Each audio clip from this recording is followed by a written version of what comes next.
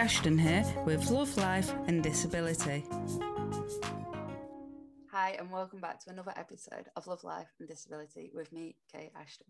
Today I'm joined by Adam Pearson. Now, Adam lives with the same condition as myself, neurofibromatosis, and so does his twin brother, Neil. Adam is an actor, presenter and campaigner for all things disability. And as we know, neurofibromatosis can manifest in many different ways. And if we are actually to take me, Adam and Neil, we're all affected differently. So Adam, how has neurofibromatosis been for yourself growing up?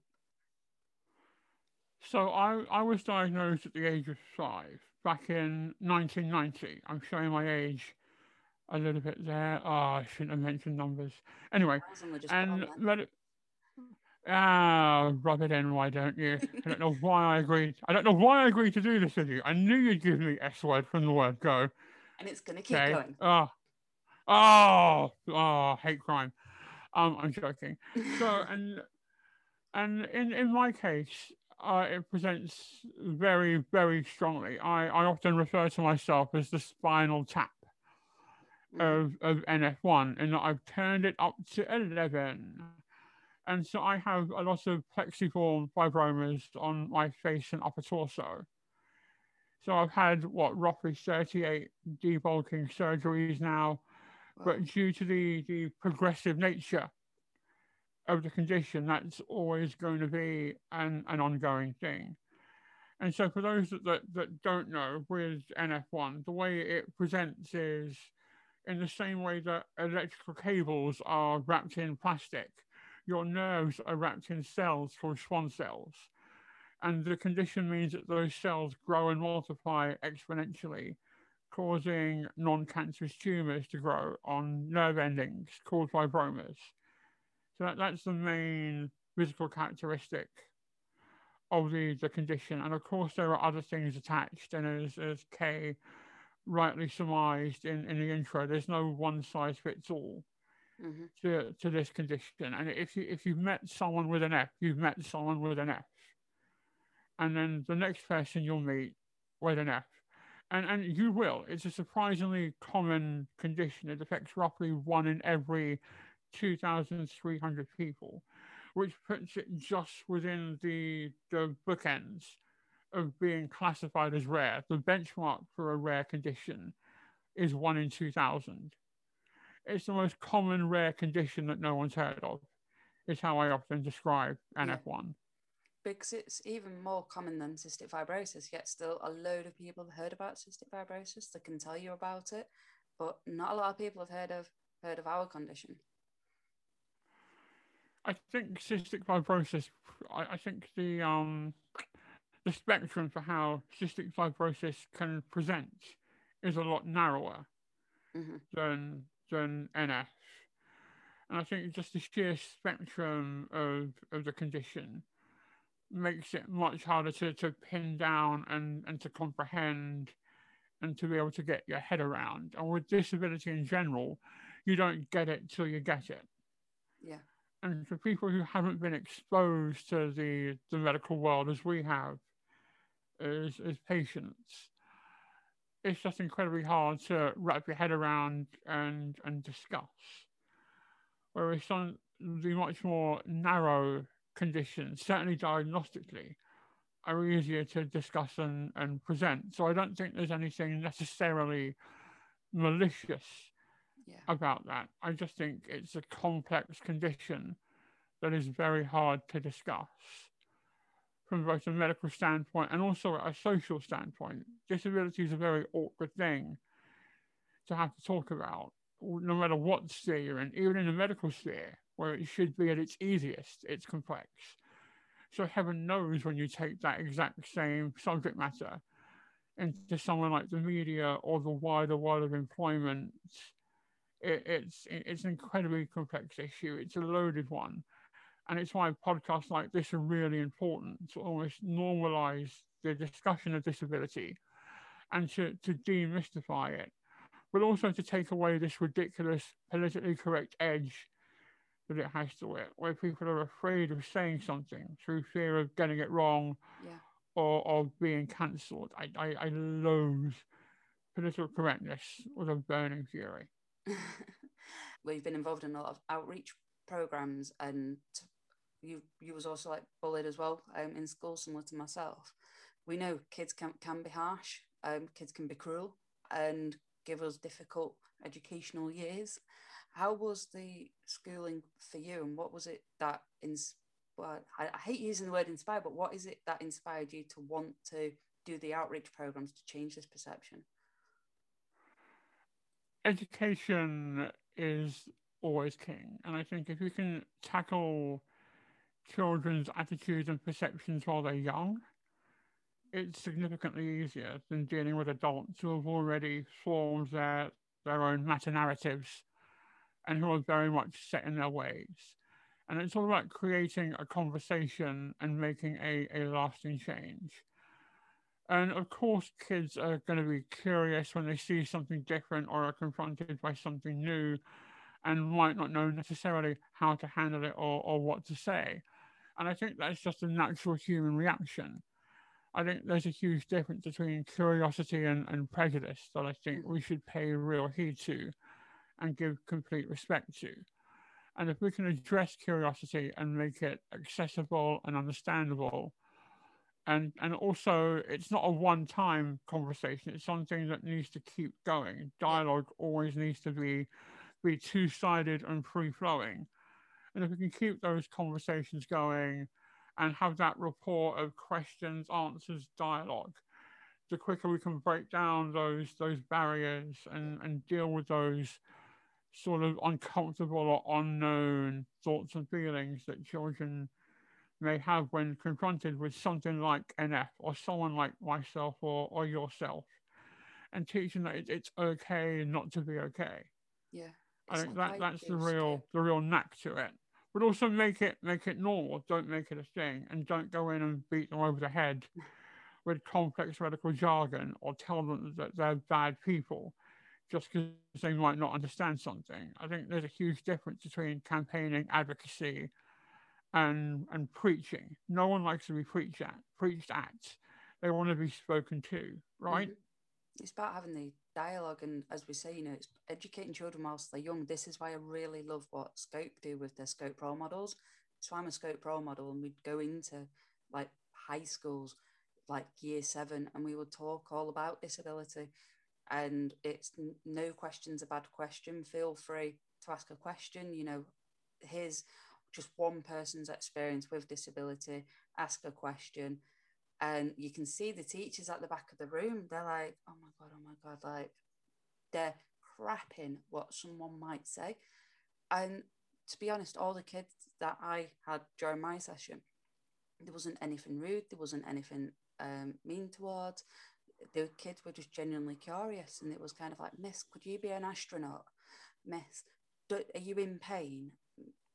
Can you work? Can you have a job? Like, do you sleep well? Miss, have you got a boyfriend? Do you have a girlfriend?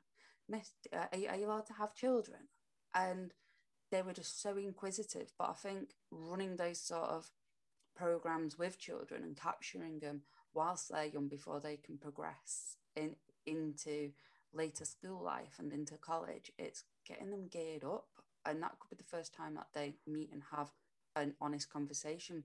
But as we say, just like with NF, you've met one person with NF, that's one person with a disability. My experience to that person and that person's going to become completely different, and we'll have different experiences. Completely. And even when we were talking on off air earlier, and you made a really good analogy that you can't compare a golden retriever to a chihuahua just because they both have 4 legs, a tail, and bark. So, we've spoke about some of the media stuff, and like ourselves, we're both heavily involved with media. You started some of your career doing some research work for like Channel 4, for example, and you've been involved, doing TV work. What first got you tuned into TV? Why TV as a career? I sort of fell in love with TV when I was a child. I went to go and see Live and Kicking being filmed live at what was then BBC Television Centre, Hmm. and just watching the mechanics of it and the atmosphere of just the industry and the nuts and bolts, and seeing people who were then your childhood heroes, kind of Andy Peters, Emma Forbes, John Barrowman, just do their thing, but up close and personal. Trevor and Simon as well. Just how it all worked. I was like, this is amazing. This is what I want to do for the rest of my life. But I'm also acutely aware of how competitive it is. So I had to have a good plan B. So I spent a lot of time getting educated. I got a degree in business management, a firm understanding of economics. Hmm. I'd always knew I'd somehow fall into public speaking and advocacy at some point in my life. So I thought I'm going to need to master the art of communication, have a good, firm understanding of the English language and the human mind. So I did a lot of research around that as well. And it's just very fortunate that all of those skill sets have somehow come together and served me rather well. And I'm very fortunate where I've had the opportunity to be involved in several, in my opinion, very good documentaries and work on a lot of very successful films, and meet a lot of amazing people on the way. I'm incredibly fortunate to have had the chances I've been given. Because you've done several documentaries, such as The Ugly Face of Disability Hate Crime, you've done The Freak Show, Beauty and the Beast, Ugly Face of Prejudice, which are all great documentaries. But what do you feel to these titles? Is it a way to try and get an audience like, oh, that's an intriguing, that sounds fantastic? I think if you're gonna challenge prejudice, the first thing you need to do is establish that it exists. Hmm. And so that's one reason I like those titles and defend those titles. But also prejudice is ugly. Hate crime is ugly. Hmm. That's what we're saying. And with regards to the Adam Pearson Freak Show documentary, that's a documentary hosted by me, Adam Pearson, about freak shows. I don't know what else you want me to call it. Yeah. That's the John Ronseal of documentary titles. Hi, I'm Adam Pearson. Here's a documentary about freak shows, like rock and roll. That all came about when I was approached by Venice Beach Freak Show after Under the Skin came out in America. And unfortunately, we couldn't film with them due to scheduling issues and what have you. But I was part of a Norwegian documentary film that we shot in LA. And so I went down and showed up while I was there and just said hey and introduced myself properly, if you will. I hate it when people go, oh yeah, I know this person, when really you sent them one tweet one time and they replied. So I was like, yeah, let's go up, show face, say hey, say what's up, but also gauge how people react. I had a bet with my friend that I guarantee once I'm about 100 feet away from that place, everyone will just assume I work there. Wow. And yeah, I won that bet. But they are fantastic documentaries because they do demonstrate what is going on in society, and it can educate people. Obviously, living with disabilities like we do, it's so important that we are getting the airtime on TV to talk about these things, but it needs to be happening so much more. We need more content out there, but not just in documentaries. It's also being a character on a show and not always being hiding, oh, we need that little tick, let's ring up the next available actor with a disability. It's just an actor that is also just so happens that they have a disability. It's yeah, Completely. more. It needs to be incidental, Mm-hmm. doesn't it? It needs to be not because disabled, but because bloody good at their job. Like I often say to people, I'm not a good disabled actor. I'm a fantastic actor. End of conversation. I'm not a good disabled presenter. I'm a brilliant presenter. End of conversation. It just so happens that we have a disability in which we live with. It's actors playing disabled characters that aren't disabled themselves. Creeping up.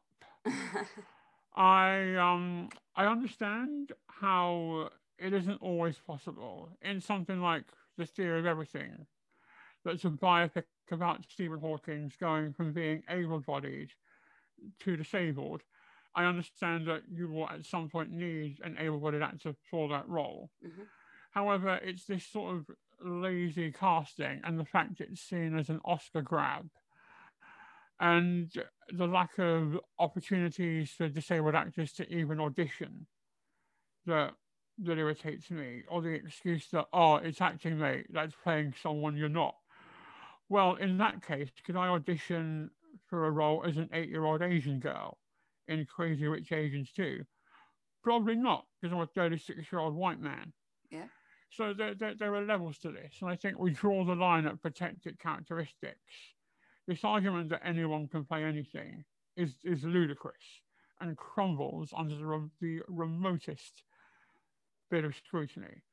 So absolutely, anyone can play a doctor, anyone can play a rapist, anyone can play a dinosaur or Paddington Bear. That's not the conversation disabled people are looking to have. And the fact that people often boil it down to that is demonstrative of how much listening they're doing compared to how much talking they're doing. Because when you had an interview on this morning with Holly, we spoke about the scars on faces and how baddies are always got, well, I'd say 90% of baddies in TV always have scars. And there's the conversations around that, where you was having conversations with Holly, and you actually said you actually want to play a villain character. Completely. I don't want a blanket ban on disabled bad guys in film. It just has to be balanced. Where are the disabled good guys? Where are the disabled heroes? Where is the incidental disability?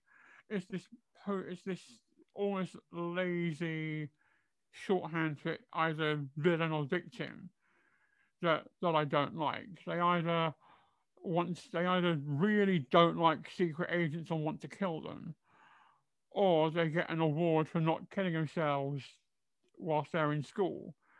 And or they like to fucking dance in a fantasy dream world because they're oh, I hate that film. So much. It's so bad. And where's the incidental disability? And why are we equating someone's disability directly to their characteristics? Why can't we separate the two? Why can't we write better disabled characters? And why are non-disabled people writing about disability?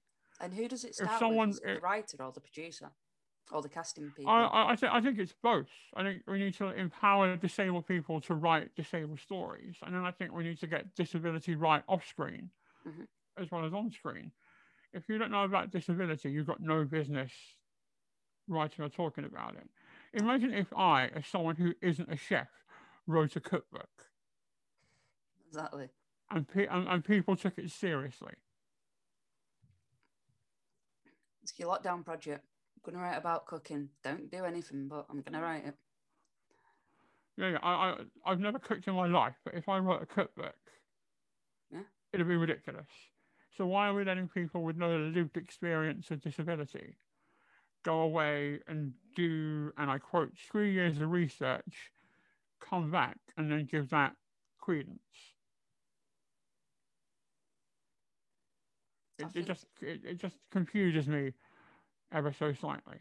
I just think people just need to do the homework. They need to do the research and read into topics. Don't just read around a topic. Read into it. As we've said, like with our condition and different disabilities, it's just one experience. It's we always make that joke of, my mate's disabled. Do you know him? It's kind of like we know everybody that has our disability, or apparently we know everybody that has a disability, and it's my mate's a twat. Do you know him? It's completely. People just don't do the research. No, and don't get it. They completely don't get it from like a creative standpoint, from an access standpoint. There still needs a lot of work to be done. Spotlight building in Leicester Square is one of the most inaccessible buildings from a disability point of view I've ever been to. So if we can't get disabled actors in the audition room, Yeah. how are we ever going to get them on screen and get them cast? It's like It's speaking just a about real, accessibility. it's a systemic issue that needs dealing with. And so even when they redid their website, Spotlight had a disability opt-out box I was gonna say on their casting form. yeah, and it's bonkers.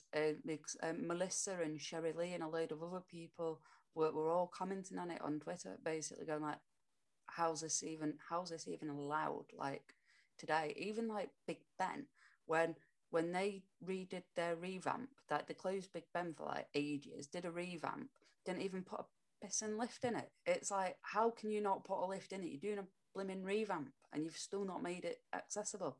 Like how? Yeah, no, completely. I just And don't again, think it's all people around think.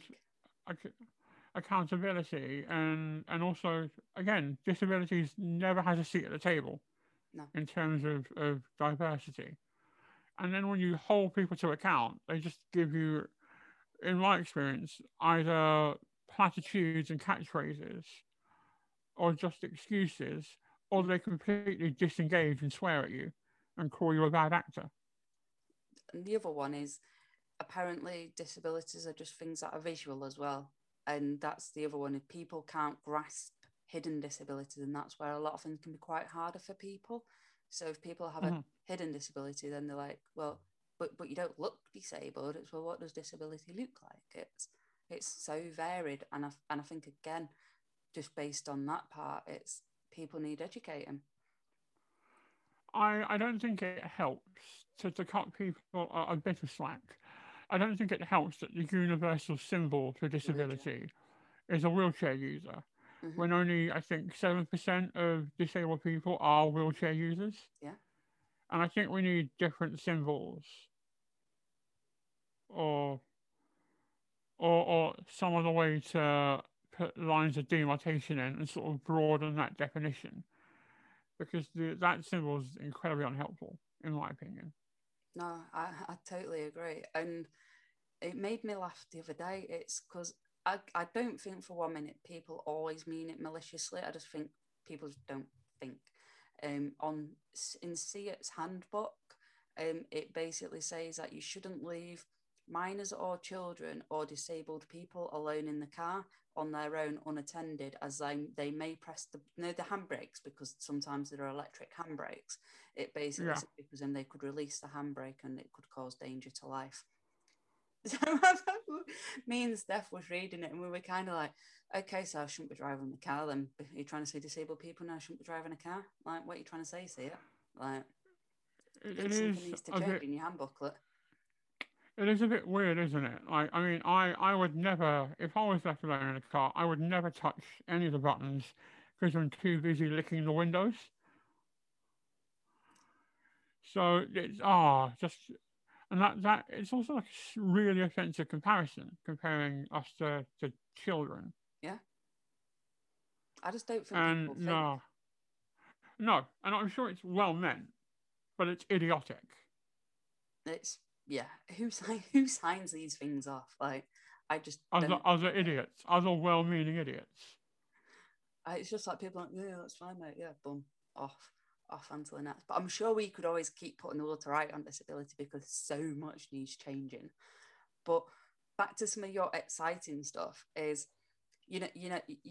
Adam, with your best intention, do you know, like when we tell you to do something, we don't mean for you to actually go away and do it. Like if we're to say to you, oh, Adam, good luck in an audition, mate, break a leg, we don't mean break a leg. What did This you go and do, this Adam? has occurred to me. I am a very literal individual, Mm-hmm. and to people that don't know what the hell Kirsty's talking about, none of us do. No one knows what Kirsty's talking about. But you A do. lot of the time. However, in this instance, she's very much hinting at something. This isn't just. It's not just Kirsty being Kirsty again. So I was in a film with Scarlett Johansson called Under the Skin, and on the way to the final audition, I got hit by a black cab on Tottenham Court Road, and literally broke my leg. And so that was my first impression on a man who is a very world renowned director. And yeah, I took the old saying to a whole new level. I bet not many I people am have done that. nothing I'm nothing if not committed to my art form. One road. One road, Adam. That's all you had to cross. I know, I know. And about what 200 meters further along on the same road as a zebra crossing. Why? I don't know because I did I got the job, which leads me to think how bad was everyone else that they hired the guy that didn't make it to the audition. They pick well. They've picked well, and They have picked well. They did go for the world's greatest disabled guy, didn't they? Even more disabled after you broke your leg, mate. It's I know. Hovering around on hovering around on crutches, just thinking, oh, this must be how Dan Edge feels every day. And yeah, I got a newfound respect for for mainly for traffic. Mm-hmm. There's so many idiot drivers on the road. Oh yeah, there are. There are. After you finished in Under the Skin, several years later, you did Chained for Life. How was that one? That was in 2018. It was Chained. It was a really good experience because it had a predominantly disabled cast, and it's for those that haven't seen it. It's like a meta satirical dark comedy looking at the history of disability in film. Mm-hmm. And it's so on the nose and so macabre and so sarcastic. And I was like, this song is essentially me in film form. And also, I became the first leading actor with a disfigurement in feature film history. That's brilliant. By doing that film. And the jump from supporting to lead in terms of workload is insane. You go from maybe doing, 5 days in a month to 26 days in a month. Wow.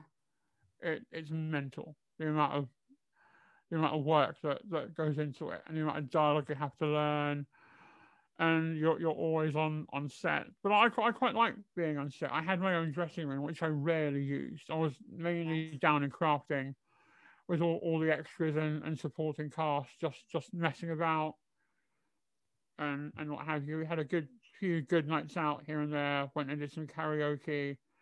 And you know me, I'm a people person. I'm not this elitist, don't talk to the lead actor kind of guy. I'm all about that community and that camaraderie, no matter what the environment is.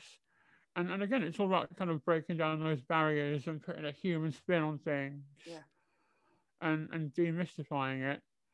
And not being a knob, because some disabled people can be knobs.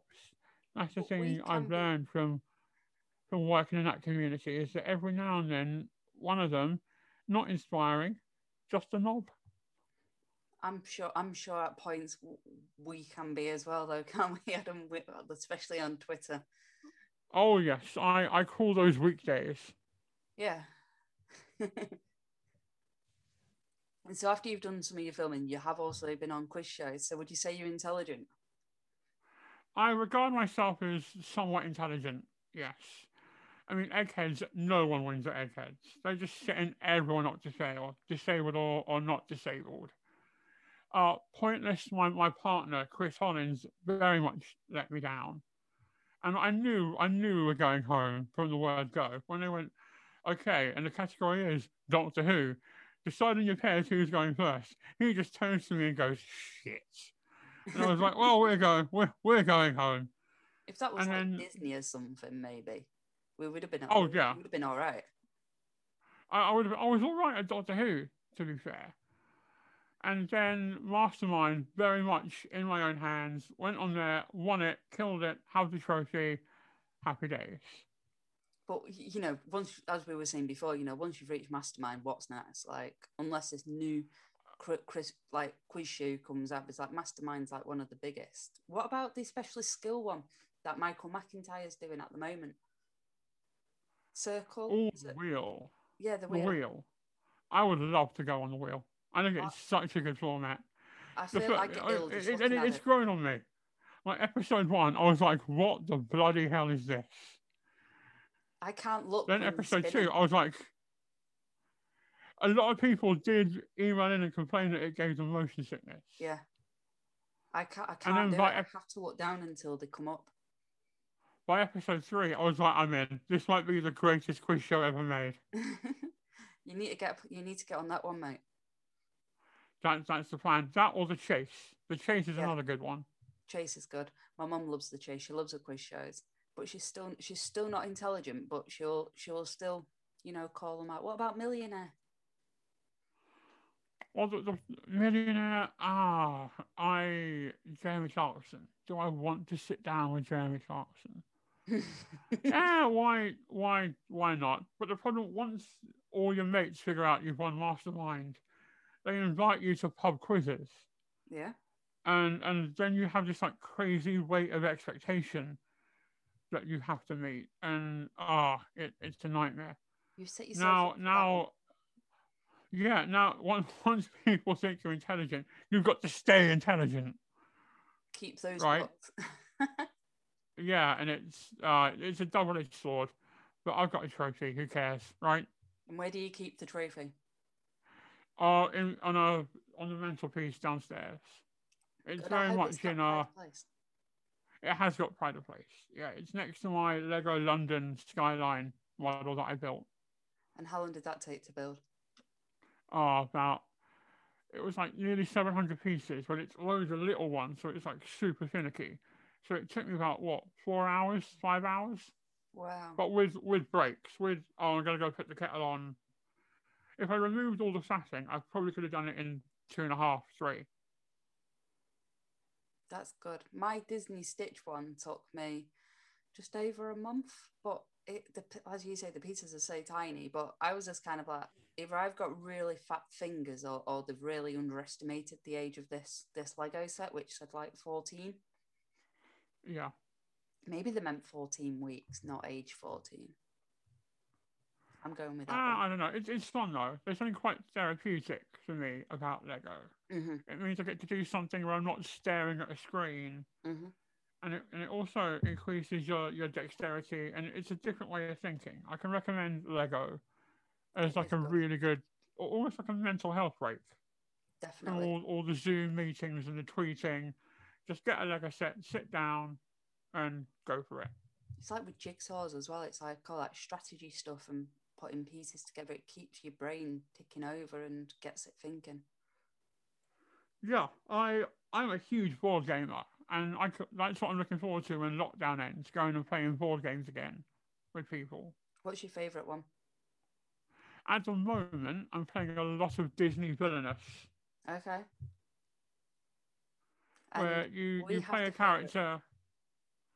You're a character, you've got an objective to achieve based on that character, but you've also got to stop other people from achieving their character's goals at the same time. And it's a case that if I move here, I can do this, or I can do this to stop Prince John getting all the money he needs, or I can stop the Queen of Hearts from ruling Wonderland, or I can stop Jafar from getting the lamp. And there's so much going on. It's great. So as we know, I love Disney. You love Disney. Would you say you have your favourite Disney film is also your favourite Disney character? No. Okay. My favourite Disney character is Stitch, because I'm right, because he is. It's a fact. Mm-hmm. And you need to do your Stitch impression. This is my family. I found it all on my own. It's little and broken, but still good. Yeah, still good. Stitch he's great. Stitch approves. This is Stitch approves. Good stuff. Hello. But I So think what's the favourite film? favorite Disney film is a really hard one to pin down because it Top depends three. what kind of mood I'm in. Mm-hmm. If I want to go, if I'm in sort of like a if I want to go old school, I'll go to the big four, which is Little Mermaid, Aladdin, Beauty and the Beast, The Lion King. Those are Okay. like the four corners of Silver Age Disney. And anyone who says any different is wrong. Like categorically, that's Disney's hand-drawn animation at its best. But then I'm a big Toy Story fan. Mm-hmm. If I'm feeling quite nerdy, I'll go for either Wreck-It Ralph, Ralph Breaks the Internet, or the vastly underrated Big Hero 6. Oh my God. Like you've just like literally named my top three. Like mine's Lion King, Toy Story, and Big Hero 6. They're my top three. Big And I Hero think 6 Big Hero 6 is underrated. so underrated. Like Like Stitch. a lot of people just haven't heard of it. Mm-hmm. And Lilo and Stitch is just resonates with me. I don't know whether it's because, as we were discussing earlier, I know what it's like to feel misunderstood and what have you. But it speaks to my soul slightly more than other Disney films do. But then even the older stuff like Pinocchio, Peter Pan, the Aristocats, the Fox and the Hound, like Brother Bear has a banging soundtrack. Love Brother Bear. Phil Collins, yes please. He definitely did it. Love that song. And I love it when he's like, as the little bear, and then he's like, yeah, going in like in the fields, and he goes, on my way. Favorite song of that film. But then again, Michael Bolton's "Go the Distance" at the end of Hercules is a banger. Disney do quite well, I think, though, with their music. You've even got like Mulan as well, like my niece and my godchildren love it.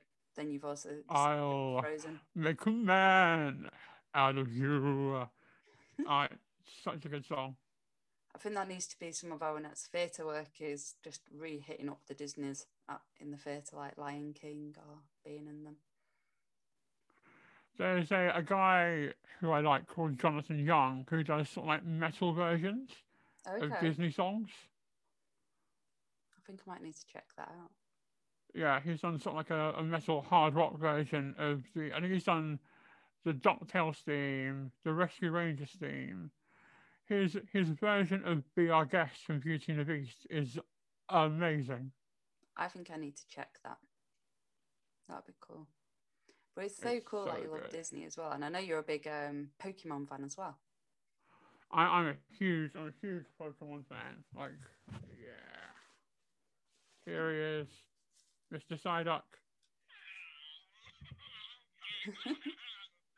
he's my favorite Pokemon by far. He's wearing his rain clothes because it's winter. Oh, that's well cute. I love him. But what's going to be next for you then, Adam? What's whether or not that's in theatre, TV, projects? What's next? I've got a lot happening in the background, sort of on the back burner. A lot of public speaking and what have you, going into schools, doing my first keynote to teachers next month, warning them about the dangers of cutting disabled pupils too much slack. Okay. And having the same expectations for disabled pupils that you would for non-disabled ones, based on each pupil's individual abilities. And again, if you have a disabled pupil, you have a disabled pupil. Mm-hmm. And all learning what they're capable of and holding them to that standard, always. And then I got a few movie scripts that I'm looking at and working towards. A couple of documentaries being pitched in, one of which is quite far along and is likely to get picked up at some point. Fingers crossed. And the book marches ever onwards. Amazing. I don't know why I agreed to try and write a book. I have nothing good to say about anything. What would you as you've just learned in the past 40 minutes, I have nothing good to say. We talk about life. Is it going to be more autobiography? I'm 36 and I've done nothing. Like, I get really annoyed when like young people write autobiographies because it's just like, you don't know anything. Stop writing about your life. So no, I'm probably going to go down a sort of quite cool philosophical route with loads of nerdy references thrown in, and sort of keep it like that. Keep it cool and keep it on brand. I think I have a brand now where people know that I'm geeky and a bit edgy, and there's no getting away from that at this point. And where can people go to find out more information about you? So you can go to my Twitter at Adam_Pearson. All my contacts are on there. Contact my agent, Andrew Roach, Andrew at andrewroachtalent.com for all booking inquiries, weddings, funerals, bar mitzvahs, the classics. And yeah, that's where I mainly dwell. So if you want to know about wrestling, computer gaming, and sarcasm, I'm your guy. Because you do a lot on wrestling on social media, like a lot of posts. A ton, like a lot, like an obscene amount. Takes over my newsfeed. If it's not wrestling, it's putting people to right with disability. It is. Both of which are really important. They certainly are. Well, thank you so much for coming along today, Adam. It's been an absolute pleasure to talk to you and to catch up. I think the last time we met and seen each other in person was for another podcast in a train station. Yes, this is in the Wetherspoons at Victoria, wasn't it? Because I'm a classy guy. I know how to treat a lady. You certainly do. And I'm still here all these years later. You are waiting for the second date, right? Waiting for that text. You still never called me back. You checked that I got home and that was about it. Yeah. And that's more than some people get. Exactly. Okay. No, next time you're in London, we'll go catch up proper. I've got a few mates that own a few good bars around London Bridge, so we can go do a German beer tasting session in London Bridge. Good to me. And likewise, when you're up north, once this pandemic does one, hook us up. Yeah. I will do. Awesome. Well, thank you so much for your time today, Adam. Take care, my dear. Thank you.